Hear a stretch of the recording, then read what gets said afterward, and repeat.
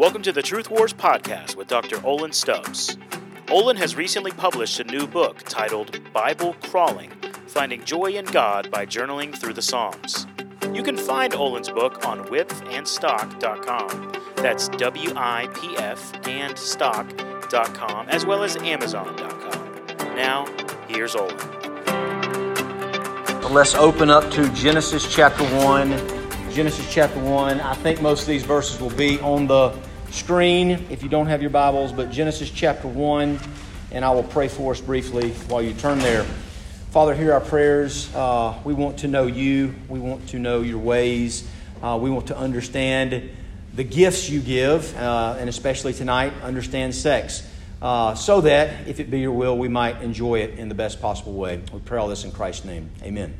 So, Genesis chapter 1, verse 26. Then God said, "Let us make man in our image, after our likeness, and let them have dominion over the fish of the sea, and over the birds of the heavens, and over the livestock, and over all the earth, and over every creeping thing that creeps on the earth." So God created man in his own image. In the image of God he created him. Male and female he created them. And God blessed them and said to them, "Be fruitful and multiply and fill the earth."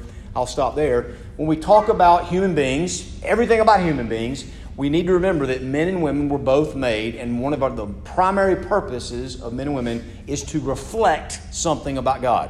So even when we talk about sex, there's something about sex that's supposed to tell us something about what God is like, and that's easy to forget when we think about sex. 1 Corinthians chapter 10, verse 31, a pretty famous verse.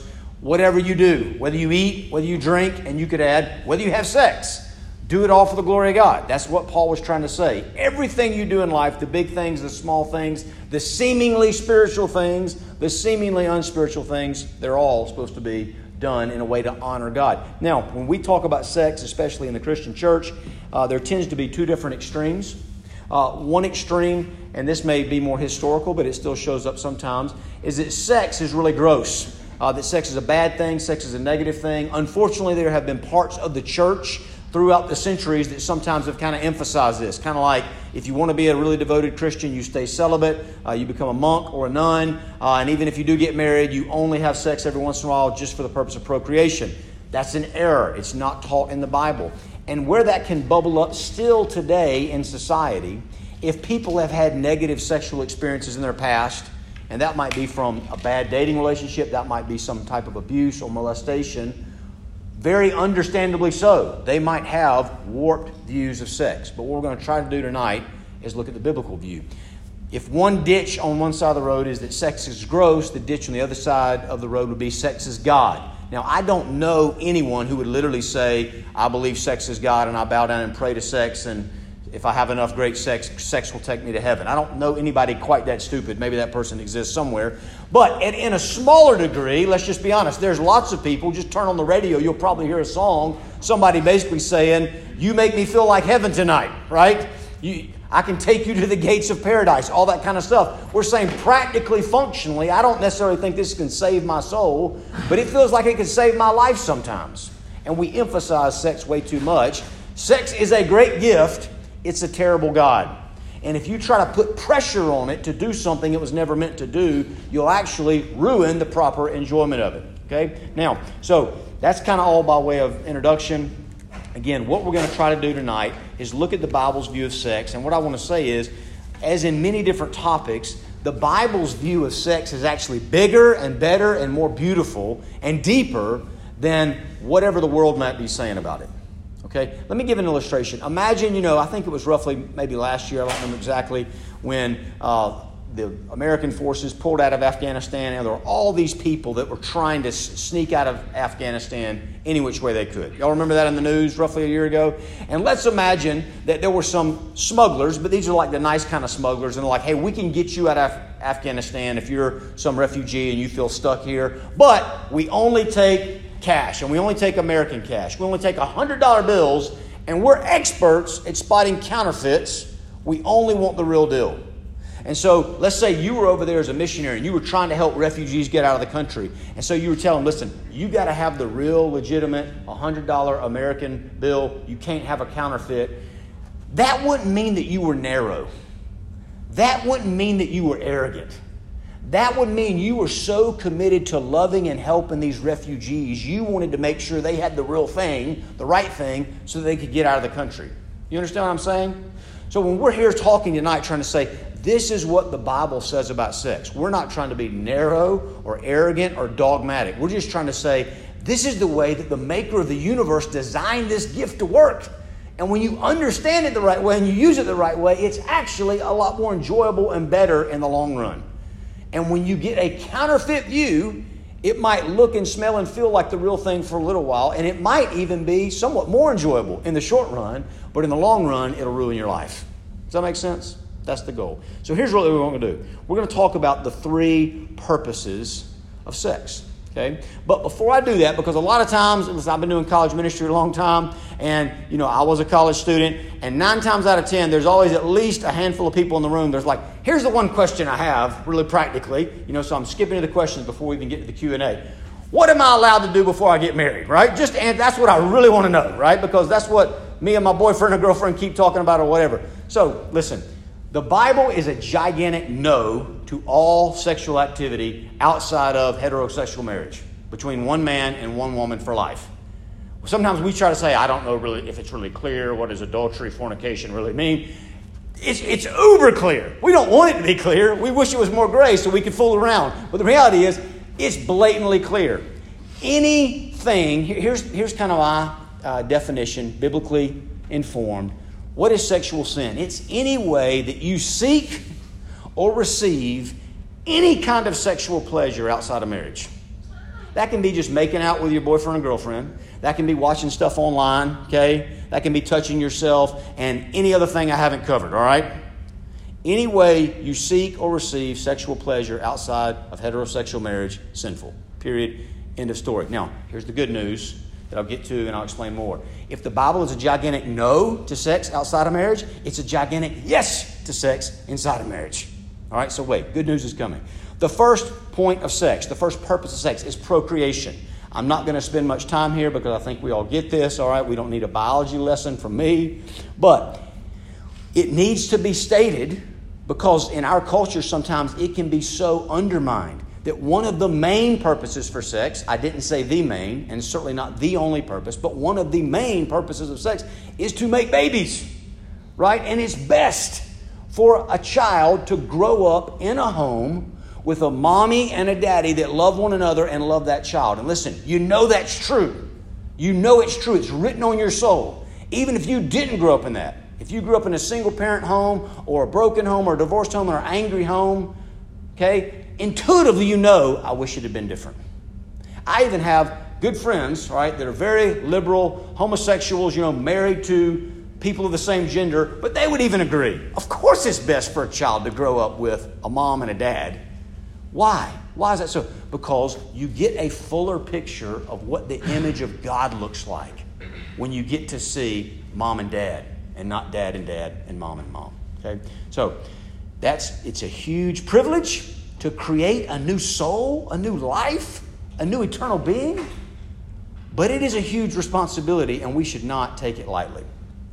That's point 1. Okay? Point 2, sex is for recreation. Okay? Now this is sometimes where Christianity can get a bad rap, but it shouldn't get a bad rap because the Bible from the very beginning speaks very plainly. Just flip over to the next page if you're in your Bibles, Genesis chapter 2, look to verse 20. The man gave names to all the livestock and to the birds of the heavens and every beast of the field. But for Adam there was not found a helper fit for him. Okay? So the Lord God caused a deep sleep to fall upon the man, and while he slept, he took one of his ribs and he closed it up at its place with flesh. I heard this from somebody else and I love it. Guys, we were asleep when women got made. And we woke up and we saw the woman and we liked her a lot, but we were totally confused. And that basically sums up our relationship with women thousands of years later. We like women, but we don't understand women, okay? But our liking of them trumps the lack of understanding. We were asleep when they got made. And the rib that the Lord God had taken from the man he made into a woman brought her to the man. Then the man said, "This at last is bone of my bones and flesh of my flesh. She shall be called woman because she was taken out of man." This is the first recorded human words ever spoken. And it's either a poem or a song. And listen, if you'd been hanging out with monkeys and gorillas and baboons and porcupines and, whatever else he'd been doing all day. And then all of a sudden it's like, there's a naked woman. You'd have been singing poetry too, right? Amen. All right. Therefore, a man shall leave his father and his mother and hold fast to his wife, and they shall become one flesh. Talking about sex, okay? But it's talking about more than that, but it's not talking about less than that. And the man and his wife were both naked, and they were not ashamed. Now, guys, think about what's happening here. Adam was all alone, and we didn't read it, but if you go back up a couple of verses, Adam didn't complain, but God was the one that said, this isn't good. Adam has a relationship with me. He can have a 24-hour-long devotional time, but this isn't best. I want him to have a peer.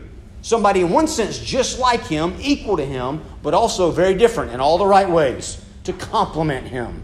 And so, knocked Adam out, made a woman, brought them together. This is the very first wedding ceremony. God, in a sense, is the father walking Eve down the aisle to meet Adam, her husband. And guys, notice this, the whole marriage ceremony happens in the nude. And God was there blessing the whole thing. God's the one that made bodies. God's the one that put a bunch of nerve endings in certain places in your bodies. God's not anti-sex. He invented it. He's more pro-sex than you are. He likes it. And everything that goes along with it. Flirting, passion, orgasm, and all the other things I could say that would make people start blushing. It was God's idea. He likes it. He's for it. It's super powerful. Just like a fire. Fire is beautiful. Fire is warm. Fire is lovely. Fire can give you life and keep you alive with its heat. Fire can cook food. If you take fire out of the fireplace or out of the oven, it can burn your whole house down and kill you. And sex in the same way is almost supernaturally powerful. Almost supernaturally good. But you take it out of the fireplace of marriage and it becomes almost supernaturally destructive. Okay? But it's a good thing God invented it. Every man is a potential husband. Every woman is a potential wife. Not everybody in this sinful, fallen, broken world will get married, but you all have the potential for it. And the reality is most of you probably will. And the Bible, when it talks about sex, oftentimes it's a bare-faced rejoicing. It's not queasy. It's not weird. Okay? They glue themselves to one another. Flip over to Proverbs chapter 5, verse 19. Proverbs chapter 5, verse 19. Proverbs is the book of wisdom. Proverbs is the book of fearing God, taking God's word serious and all his commands. And listen to what it says in this book of fearing God. Proverbs chapter 5, verse 19. A lovely deer, a graceful doe. Let her breast fill you at all times with delight. Be intoxicated always in her love. And I skipped verse 18 because I was so excited about verse 19, okay? Let your fountain, and that oftentimes talks about your sexual abilities in the Bible. Let your fountain be blessed and rejoice in the wife of your youth. So, marriage is talking to men, okay? Young men, get married and stay with the same woman, but then delight in her. And literally it has the idea of get drunk with her love. Get lost in her love. It talks about breast, right? Who knew the Bible talked this much about breast? God invented breast, and he's telling husbands, hey husbands, you ought to like this part of your wife's body. Okay? Now, if you think, well, that's a little weird for a campus outreach meeting, just hang on. Flip over a couple of books to the right to Song of Solomon. Okay? Song of Solomon, go to chapter 4. And let me just say a couple of things while you're flipping there. Listen, the book of Song of Solomon is a book in the Bible that's all about married, romantic, sexual love. And there's two things the book of Solomon never mentions that might be surprising to you. Right? It's in the Bible, and it's about sexual love. It never mentions kids. So when you have stupid people that tell you, well, Christians don't think that sex is just for making babies, they're wrong. There's a whole book in the Bible about sex, and it doesn't talk about kids. That's a purpose, not the only purpose. Not even the main purpose. Secondly, the Song of Solomon doesn't even mention God directly. You know what that means? You get married, you want to have sex, you don't have to have a quiet time before it to sanctify it. It's just a normal, good part of life you're supposed to enjoy. Okay? We're going to go to the middle of the book. Okay? To the fun part. Song of Solomon, chapter 4, verse 12. Let's start there. Okay? The man speaking of his wife, but he's calling her my sister, that level of family relationship, intimacy. A garden locked is my sister, my bride. A spring locked, a fountain sealed. Your shoots are an orchard of pomegranates with all choicest fruit, henna with nard and saffron, calamus and cinnamon, with all trees of frankincense, myrrh and aloes, with all chief spices. A garden fountain, a well of living water, and flowing streams from Lebanon. Awake, O north wind, and come, O south wind. Blow upon my garden, let its spices flow. Let my beloved come to his garden, this is her speaking now, and eat its choicest fruits. And he speaks again, I came to my garden, my sister, my bride. I gathered my myrrh with my spice. I ate my honeycomb with my honey. I drank my wine with my milk. And just pause, because some people are like, what exactly technically is that talking about? It's talking about the consummation of their marriage and probably all sorts of other fun stuff. All right? Like I said, the Bible is a gigantic no to all sexual activity outside of marriage. It is a gigantic yes to all sexual activity inside of marriage. It's kind of a free-for-all. Now, please hear me. We're going to get to this in just a second. But it's got to be consensual. It's not just one demanding of the other. That's part of the glory of how it's supposed to work that we're going to look at in just a minute. And this is a total side note, but this might be the most helpful thing for some of you. Maybe the worst thing that our culture has done to us in sexuality. It's not just porn and homosexuality and all the transgender mess that's out there, as hard and as bad as that is. It's painful and it's hurtful. It's this. Even if you're the most innocent person in this room, you've never even seen a rated R movie, much less a rated X movie. I mean, you never even kissed another person. Everything in our culture, and even a lot of in the traditional, even so-called Christian culture, screams at us that sex ultimately is about me. And it makes us very selfish. Even if a lot of times we're saving ourselves. We're saving ourselves thinking, I'm saving myself so that when I get married, it can be on and be crazy for me. And I'm so excited. And if you bring all that selfishness into marriage, you have two selfish people, it doesn't work very well. Not that sex is not supposed to be mutually beneficial, but it's the mutual beneficial that makes you have to serve one another and not just serve yourself. Okay? Now, at the very end of chapter 5, verse 1, I stopped reading because there's this last little line, eat, friends, drink, and be drunk with love. And commentators wrestle with that little part because they're like, well, you got the man speaking, the woman speaking, the man speaking, but then who are this? And sometimes they're like, maybe it's like the bridesmaid standing outside the tent or something, which seems a little weird, right? And the best understanding is this, that it's God speaking from the dark, speaking to heaven, saying, yes, this is what I made it for. Enjoy it. Drink your fill. Be satisfied. Get drunk with sexual delight, okay? A lot of times, kings in ancient times had these kind of personal gardens, like a pleasure park, and it would have all sorts of vegetation that looked beautiful and smelled beautiful and fruit that tasted good. And in a sense, what the writer of Song of Solomon is doing is saying, my wife's body is like the best pleasure park of all time. I mean, this is John Mayer, 3,000 years, your body is a wonderland, way back then, okay? Listen, I'm not going to take time to read it, but a lot of you are probably familiar with this passage. 1 Corinthians chapter 7, verses 1 and 5. I think they're going to be up there. Basically says, listen, when you're married, the man's wife doesn't belong to the man. It actually belongs to the woman. So if she says, I'm in the mood, and he says, I'm not in the mood, he should say, I'll serve my wife anyway. But the woman's body doesn't belong just to her. It belongs to the man. Right? And so there's supposed to be this mutual service that shows up in the sexual desire. Now, when you take it out from where it's supposed to be, it becomes destructive. Let me give you one little story. When I was a kid, I remember, this is a true story, I didn't make it up as an illustration. When I was a kid, I remember one time that there was a flood in some other part of the country. And I was a little kid and I was watching TV. And part of what I saw in this flood is like people having to get in boats, you know, to rescue one another, to get out of there. And it was literally like they were going down streets that were flooded in boats. And as a little kid, I was like, that looks awesome. And I started to think, man, I would love to have a flood in my city because then we could get into boats and we could ride around. Right? You don't have to be a genius to realize I was a moron as a kid, right?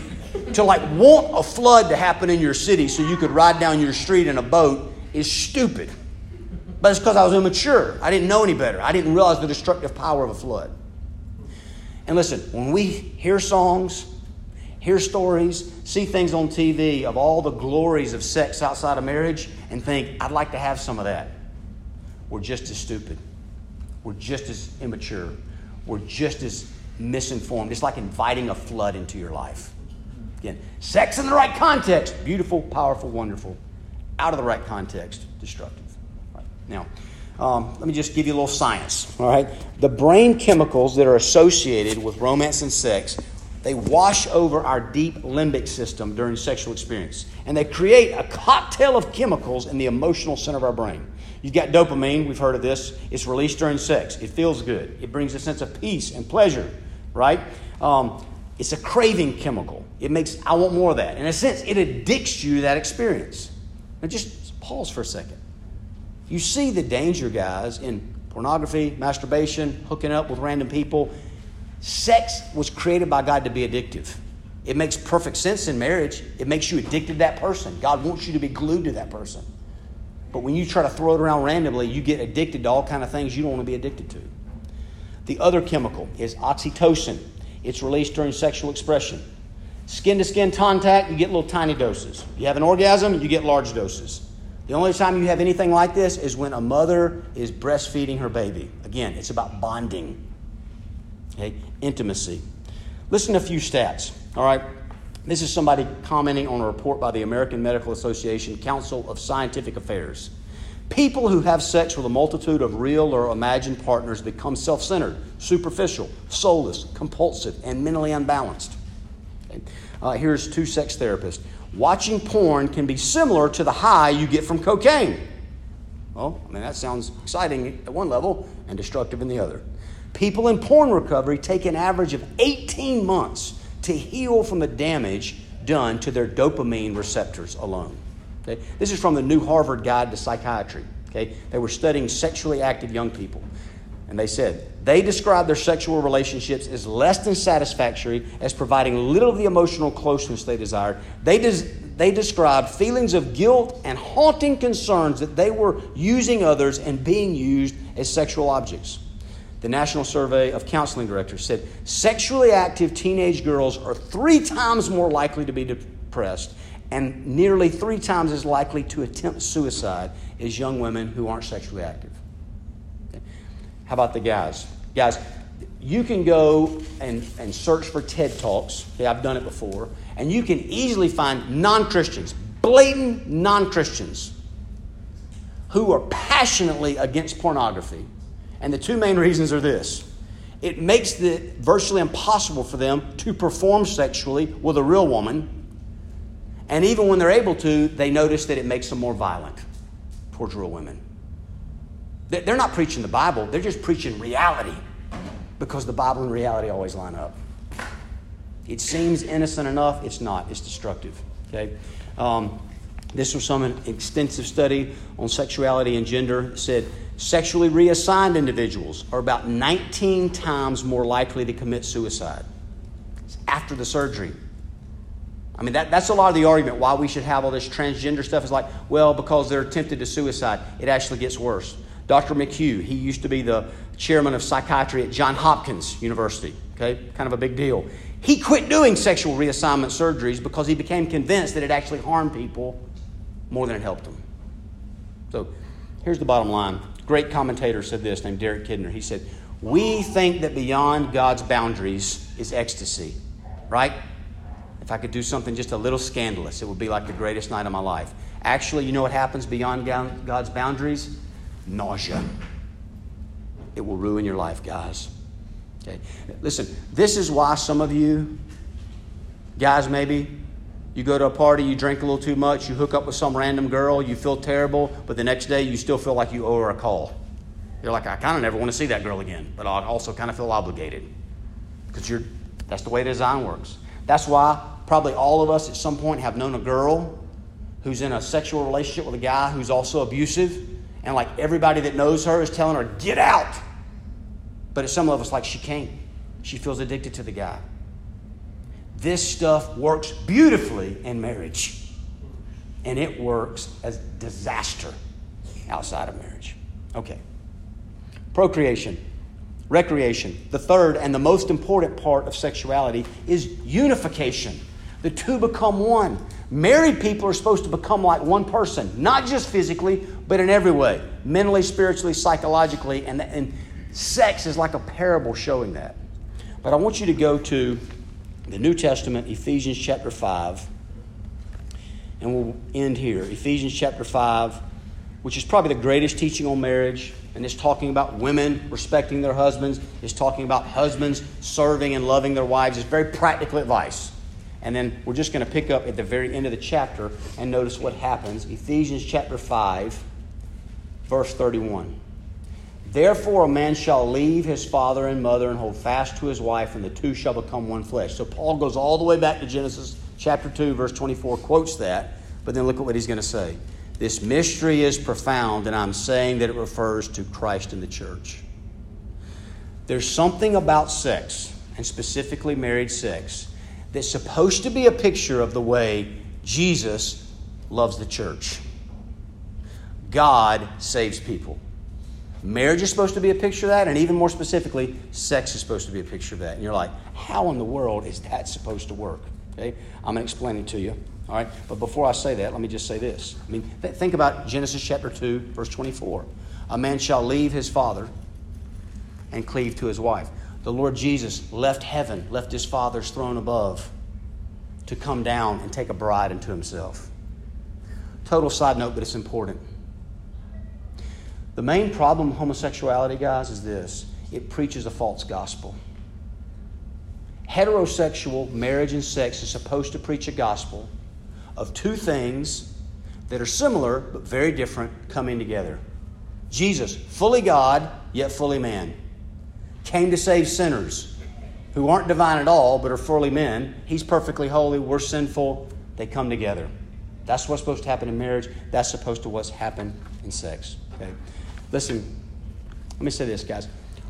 We're all sexually broken. I'm sexually broken. I've been married for almost 24 years. I'm still sexually broken. It's not like I got it all figured out. It's a struggle. Again, whoever the most innocent person in here that I was talking to earlier, and you've never even seen a PG-13 movie, you're sexually broken. We all have sexual brokenness.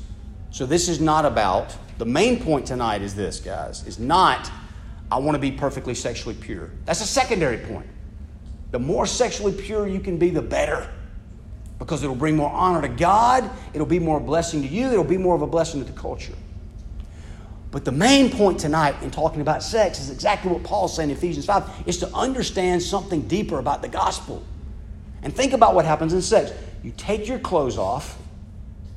Okay? There's nothing to hide behind. And what do we really want in sex? I want somebody to see me, warts and all, right? Down deep, and say, I love you. I fully accept you. I delight in you. I'll take all of you, not just parts of you. Your whole body and your whole life. Think about what happened in the gospel. The Lord Jesus Christ sees us in all our sinful, naked shame. All the wars, all the sin, all the baggage, all the impurity. He says, I see you at your worst. I still love you. I still delight in you. I want all of you. And I'm willing to sacrifice to get you. When Jesus Christ went to the cross, he had no sin, but he was literally stripped naked, hung before all the world to see, and he had our shame dumped on him. He made himself weak. He made himself vulnerable, taking the wrath of the Father, so that he could forgive all of our sins, sexual and otherwise, wash us clean, change us, grow us up, make us into the people that we want to be. So guys, the more that we can think in a biblical and a gospel and a Christ-centered way about sex, it'll bring more joy in the long run. It'll bring more health. It'll bring more happiness. Most importantly, it'll bring more honor to God. Let me pray. Lord Jesus, we love you. A lot of times we feel like we can't live without sex. The reality is we can live without sex. We can't live without a Savior. Thank you for being that glorious Savior. Would you draw all of us closer to you? I pray all this in Christ's name. Amen. Thanks for listening to this episode of Truth Wars with Dr. Olin Stubbs. We want to remind you to please leave a review for this podcast wherever you listen, and to share this podcast with any friends or family that you think may be blessed by Olin's teaching.